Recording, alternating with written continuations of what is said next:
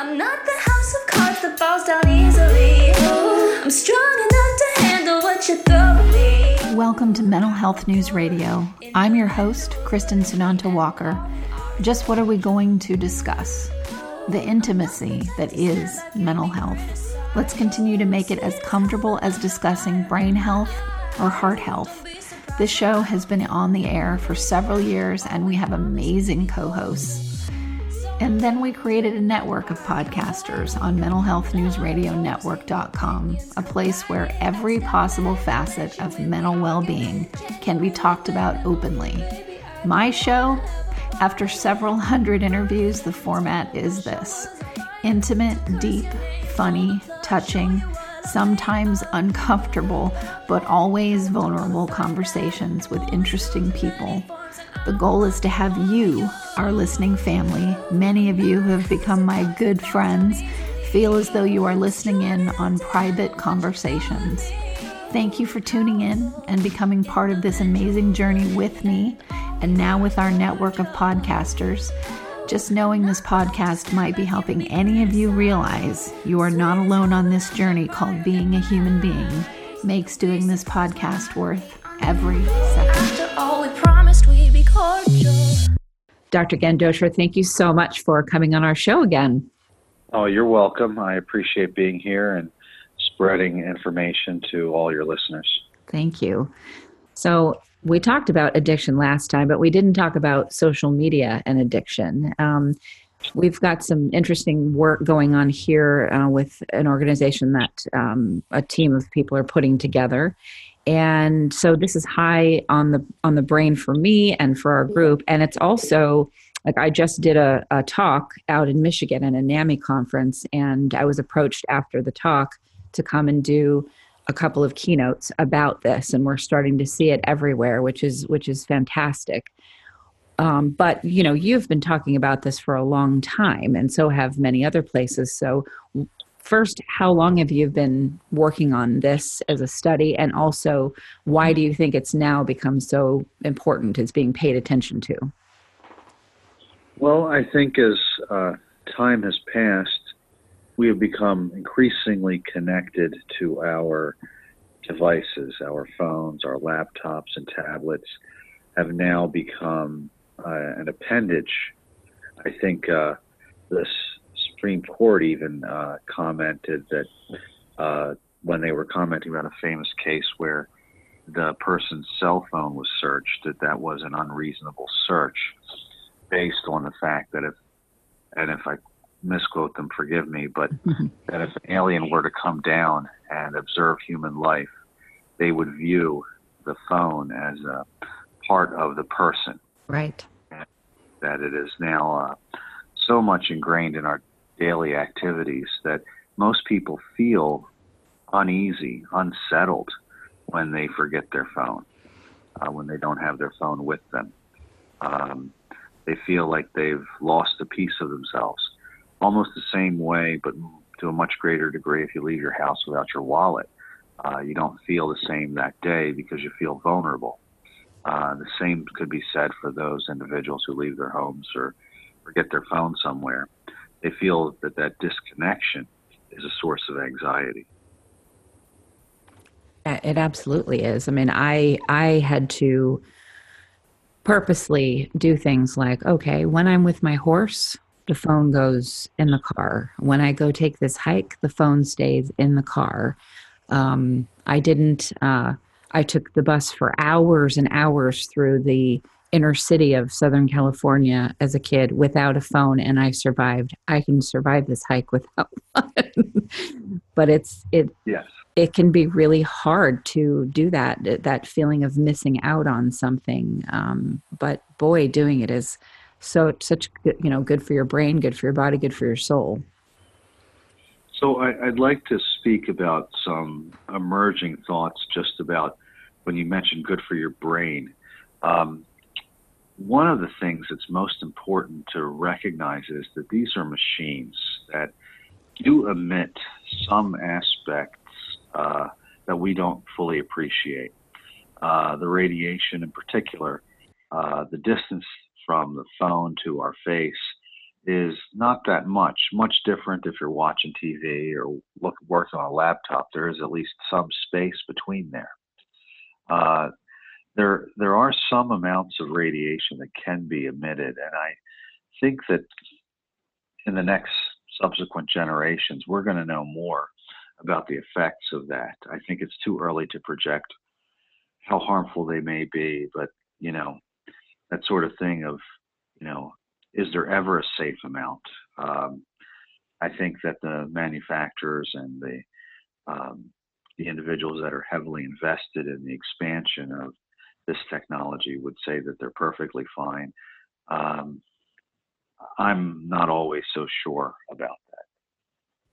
So in terms of not always so sure about that, can you give us more detail as to what people are saying are the harmful effects, what it is that's happening, to our brains or to our bodies by, let's say, I had read some things about, having your phone next to you on your bed every night. It's not a good idea.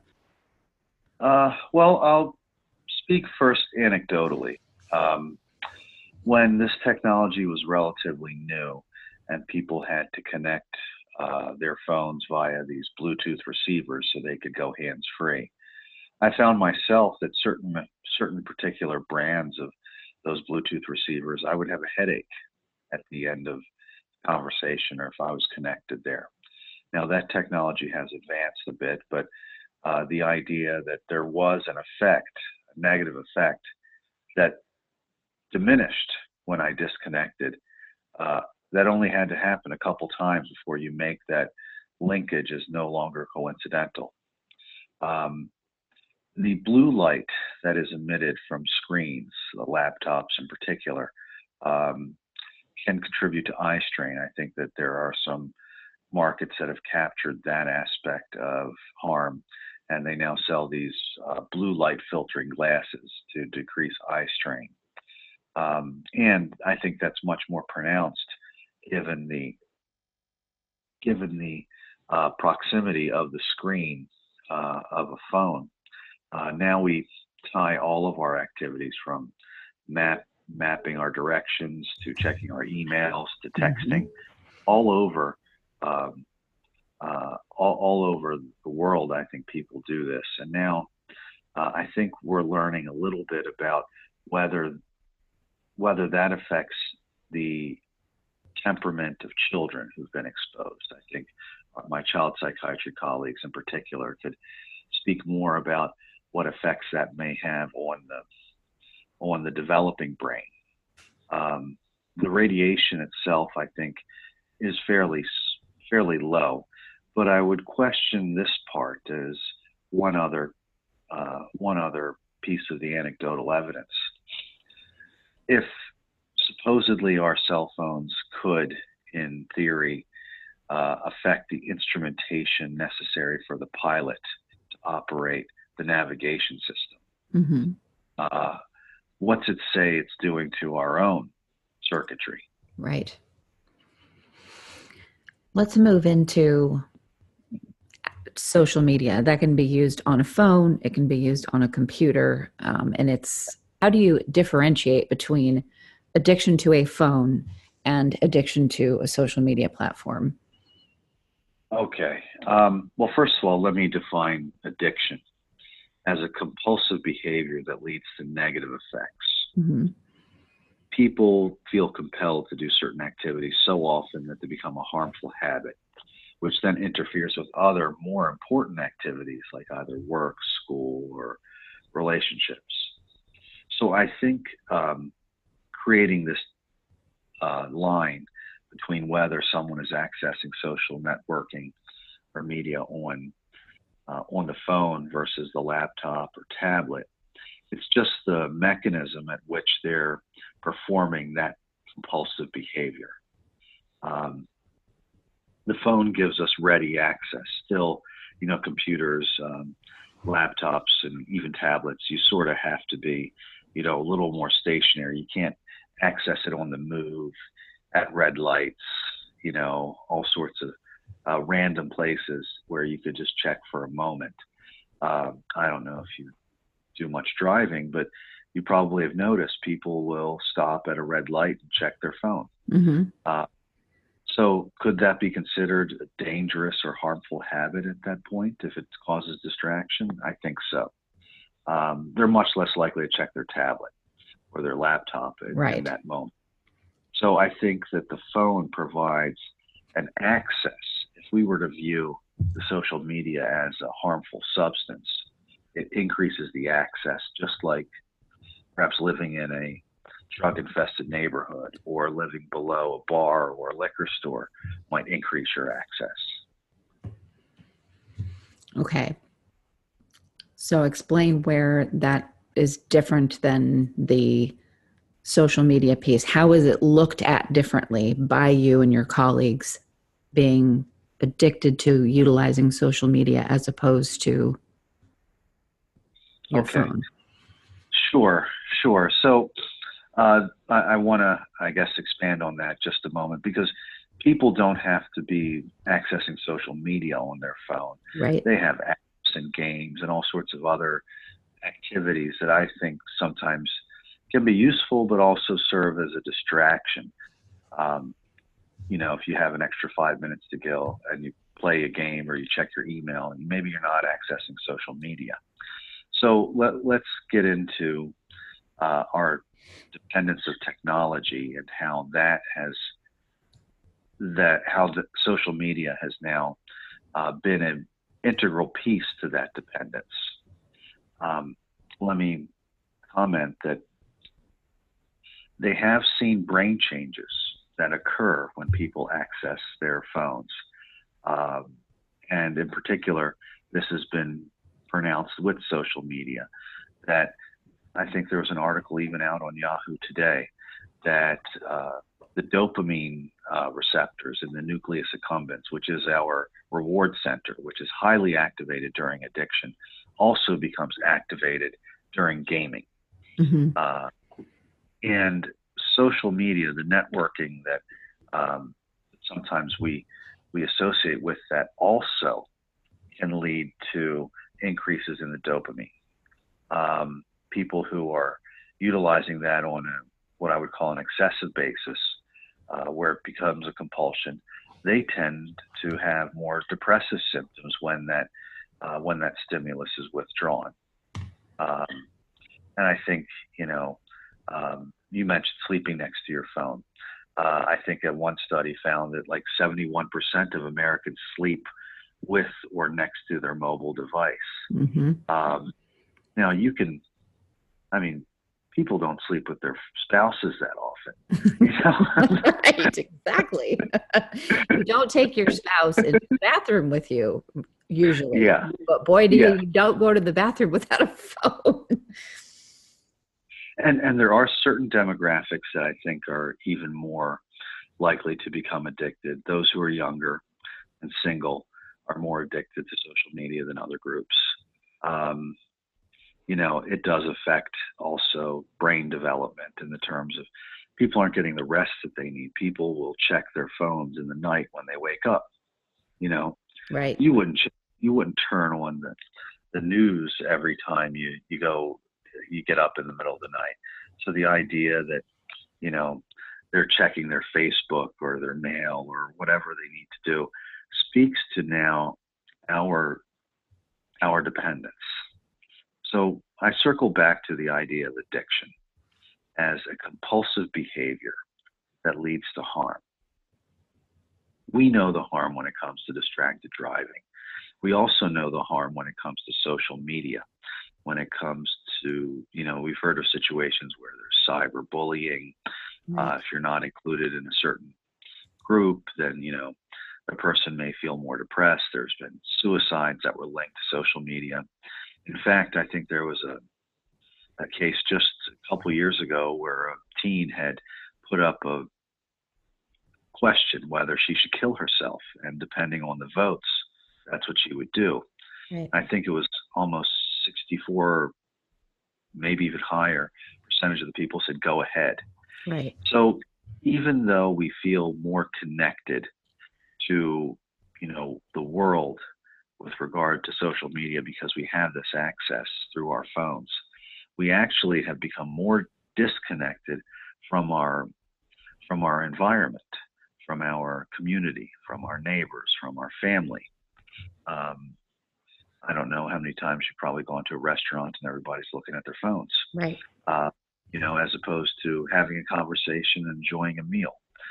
So that, if you look at it from a substance abuse standpoint, could be correlated the same way someone who is using might distract themselves, or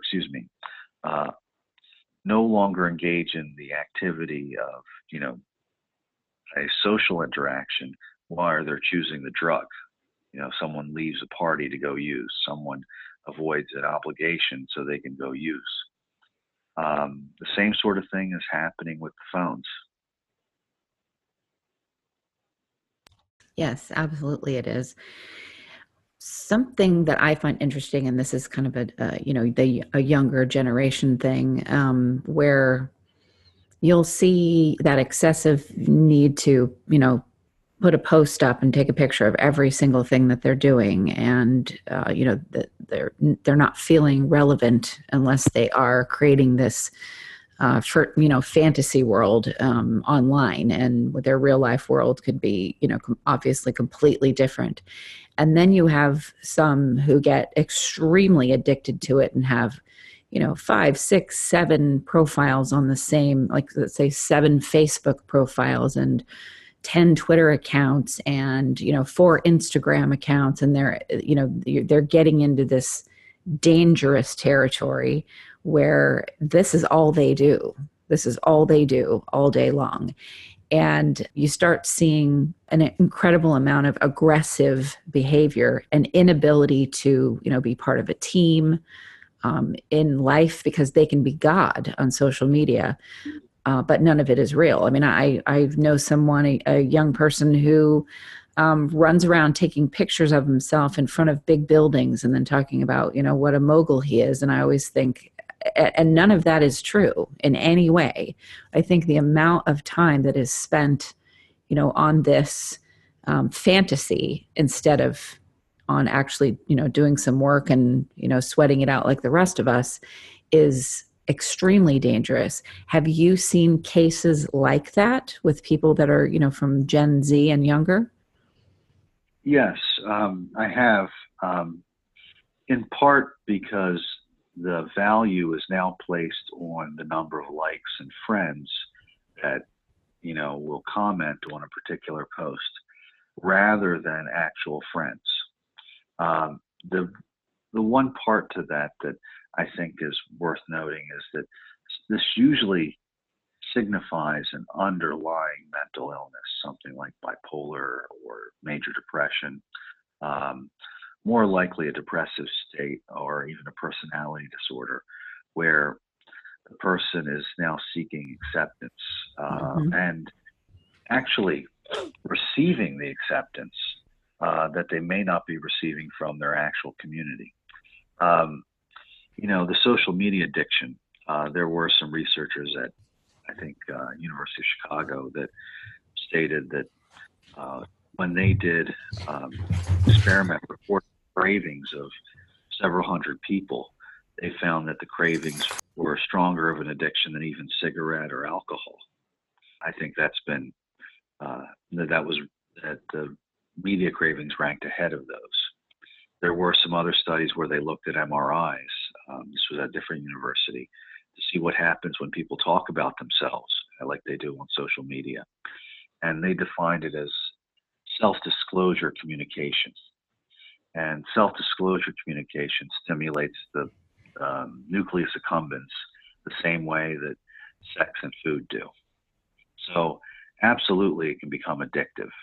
If they're not getting the amount of enjoyment that they should be getting from their lives, then they'll get it from social media. And then the other things that are supposed to bring them enjoyment don't compare, because they've gotten this sort of instant hit of their dopamine, so that their dopamine levels go up and they're able to feel more pleasure almost instantly. You said put the work in.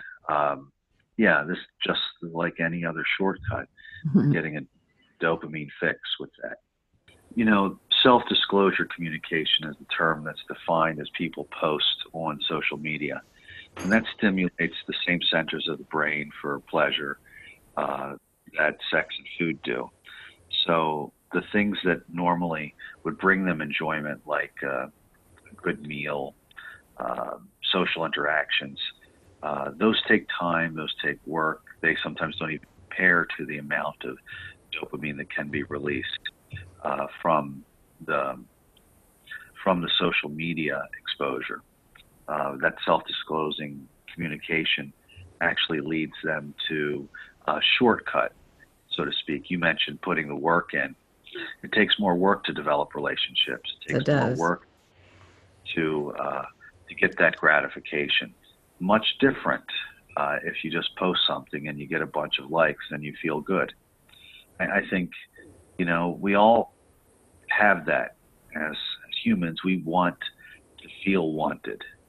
We desire to have other people, whether they're strangers or friends, comment positively about us.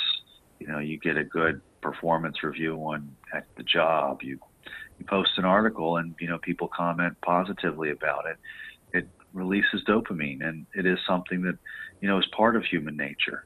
We want our life to be recognized as happy and, more importantly, successful. Right. But if you are so addicted to this fake life and you're now, you know, you truly are addicted. You're addicted to the dopamine hit as well, and you know that this is what you're doing. If there's an underlying personality disorder there, it's it's like a breeding ground for making it worse. Personality Oh, disorders are notoriously hard to treat already. And how do we do that when they're also addicted to this whole universe of praise that they can get about hollowed things that are not even real? so I will echo your sentiment that the personality disordered component is probably the hardest to treat for two main reasons. One, first, the person has to recognize it, have that insight, and then want help. When that is usually the paradox of the personality disorder, that it bothers everyone else, but not necessarily them. I think that the depressive disorders are and anxiety disorders are the ones that will have much better mileage in addressing right away. Because if we can identify a mood disorder or an anxiety disorder, then absolutely we would be able to start other treatments for that. Right. Yeah, there isn't a drug for narcissistic personality disorder to help No, treat it. and when it becomes malignant, it Mhm. begins to affect everyone else. Yeah, they Perhaps all need treatment just to deal with that person that won't go. Yeah. perhaps the best treatment for that we have is insight and isolation. Mm, Uh, you know, to protect isolation, to protect those around them, right. but insight, because that's the main goal of the therapy, is that if they gain insight, then they can start working on things. Treatment acceptance is always the foundation before you begin actual Right. treatment. Interesting. Well, it seems very much like you know, a narcissist paradise is social media, but it feeds that narcissism and makes it worse. You know, I thought about the idea of, should there be limits on how much people can post or what they can post, and should there be some way to regulate that on a more personal level? Like, if we recognize that this can become an addiction, do people then get limited in the number of times they can post on Facebook, or Right. for that matter, check on Facebook? Um, you know, we don't limit how much people can drink or smoke unless there's Right. some legal medical consequences. But I imagine if it costs something to do it, would that factor to in some people's decisions? I don't want to make it a class issue because I think sometimes, you know, you put a nominal fee and then some people won't do it, but then those who don't view that as a impediment will still continue.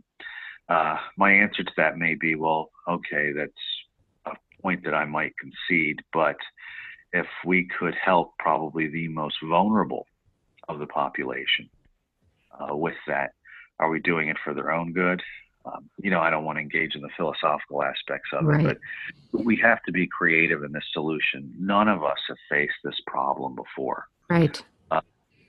You know, imagine there was a drug that people could get anytime. Right. They ever, And it's sitting on your phone and you carry it with you wherever you go. Yeah. and it doesn't cost them anything, Right. Exactly. monetary cost. You know, it's interesting because actually it does, in the sense that, you know, we were working with someone who excessively posted. It was becoming more and more aggressive, more disturbing, and they were given a lot of really great opportunities. And, you know, everyone realized there's no way that that we want to, nor should we work with someone who is probably personality disordered, and who is going down a road that, you know, is going to derail all of our hard work if we continue to work with them. And the lesson for them, which they won't see it that way, but the lesson for them was the loss of all of those opportunities. Just boom, every opportunity that you've been given to do something, you know, good and for others, and not all about me, and be part of a team. All of that is now gone because of your destructive behavior and your refusal to, you know, cease that behavior and take responsibility for it. And I mean, that's a way of, you know, putting a limit, at least on what we'll tolerate. The rest of society that has to deal with these kind of people. So I would agree with you. You have at least limited the impact of this word detriment to those that this person would engage in, at least within your circle or your job. But most of the time, as you know, they will just move on to another. Oh, absolutely. They'll Other move on to setting. whoever will listen to them next, whoever they can try to, you know, con next.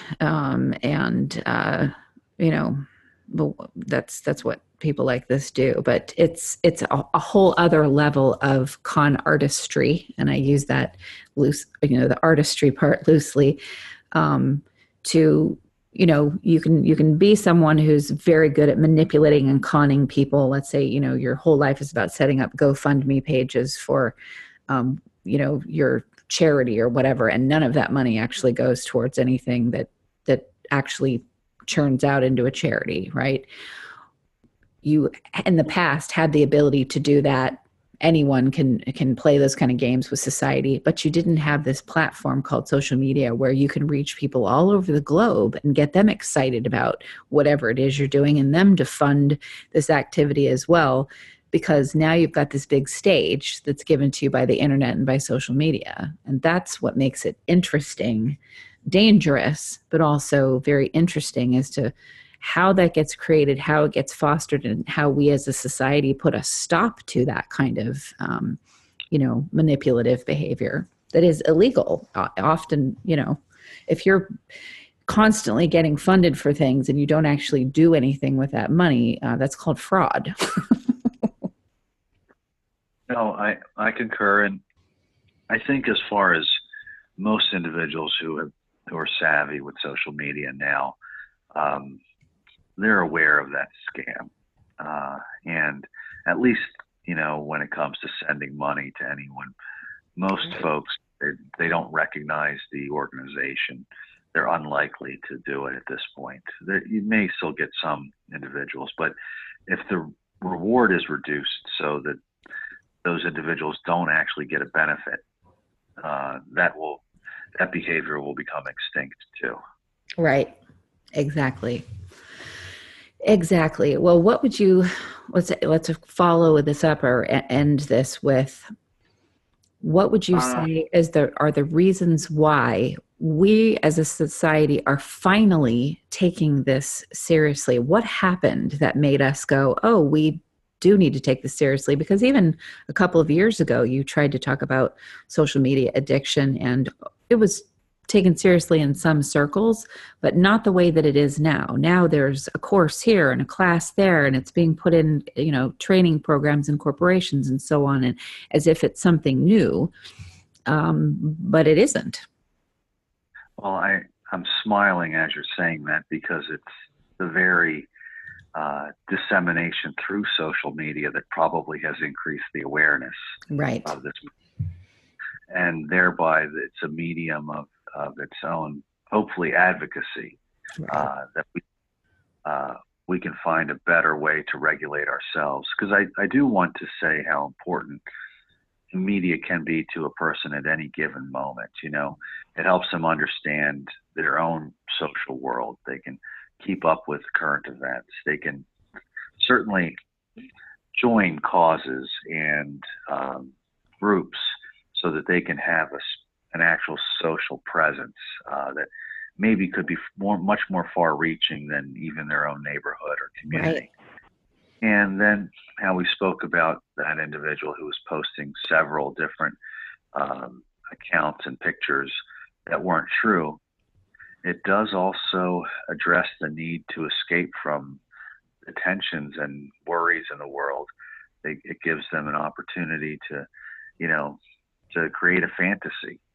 And, there is something therapeutic if it's used judiciously. Right. I think in what you described, it's certainly maladaptive, as the person is now more important with valuing the fantasy much higher than the actual life that they're leading. Yes, and destructive to anyone that questions that life. So if someone says, hey, what you're doing is really awful, everyone can see that it isn't real, you need to get some help, and that, that's met with, if you're trying to get someone who's not ready to stop smoking crack or stop doing heroin, you're not going to be met with someone saying, oh, you're right.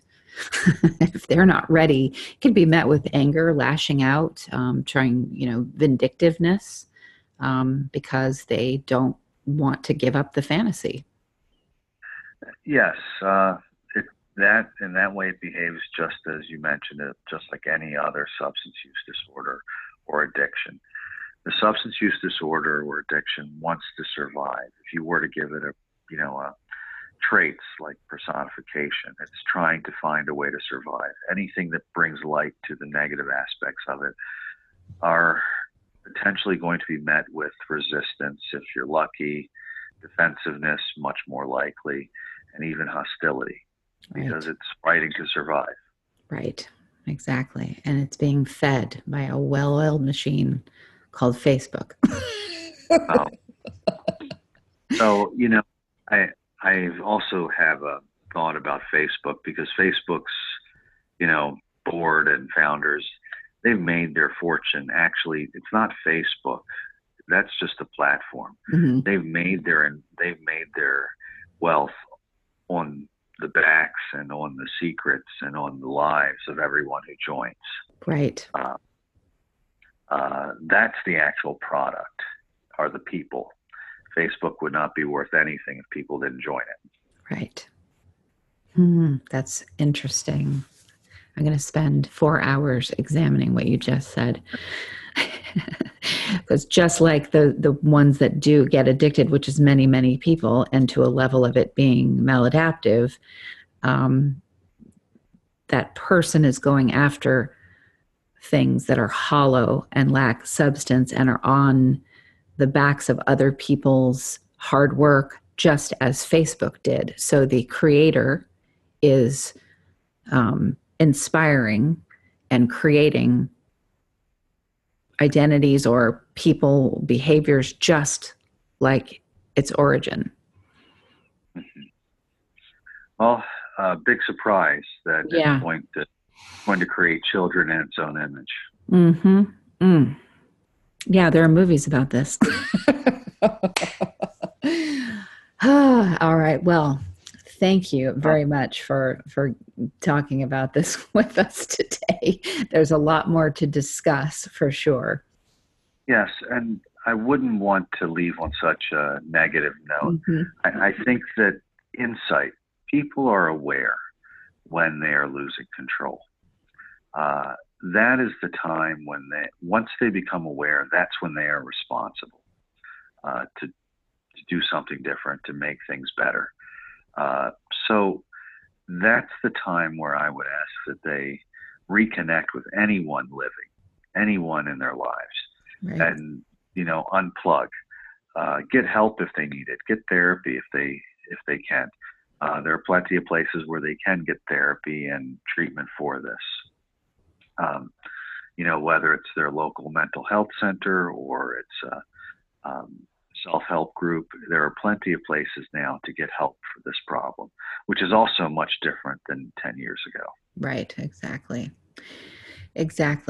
And, in all fairness, we're an advocacy organization. We absolutely use social media to get our work and the work of all of our podcasters out there. We have 50 podcasts all about different aspects of mental health, and we definitely use social media in order to spread that message. So it has the ability to be used for good, but boy, do you need to monitor it, just like money. Of course. It's just another tool that can be used for good or for destructive purposes. And I think most people are self-aware when they're engaging in it, where they're headed. I think that they just have to be honest with themselves about it. Right. It's just a tool. Don't let using it or how you use it make you a tool. How's that? Dr. Gandotra, thank you so much for coming on the show. Can you tell our listeners where they can find out more about you? Sure, thank you. They can visit DelphiHealthGroup.com to learn more about me and various treatments for substance use disorder. Fantastic. And thank you, listeners, for tuning in to another episode of Mental Health News Radio. I know, no one likes commercials, but seriously, folks, without the help from these organizations, we could not stay on the air. Please give a shout out to zencharts.com. If you're a mental health or addiction treatment center, you'll want to use their EHR. It's gorgeous, and they're just good people. And also MyGenetics, MyGenetx.com, because knowing your genetic code empowers your mental health treatment. And lastly, CopeNotes.com. We love getting positive messages right to our phones every day from Johnny Crowder.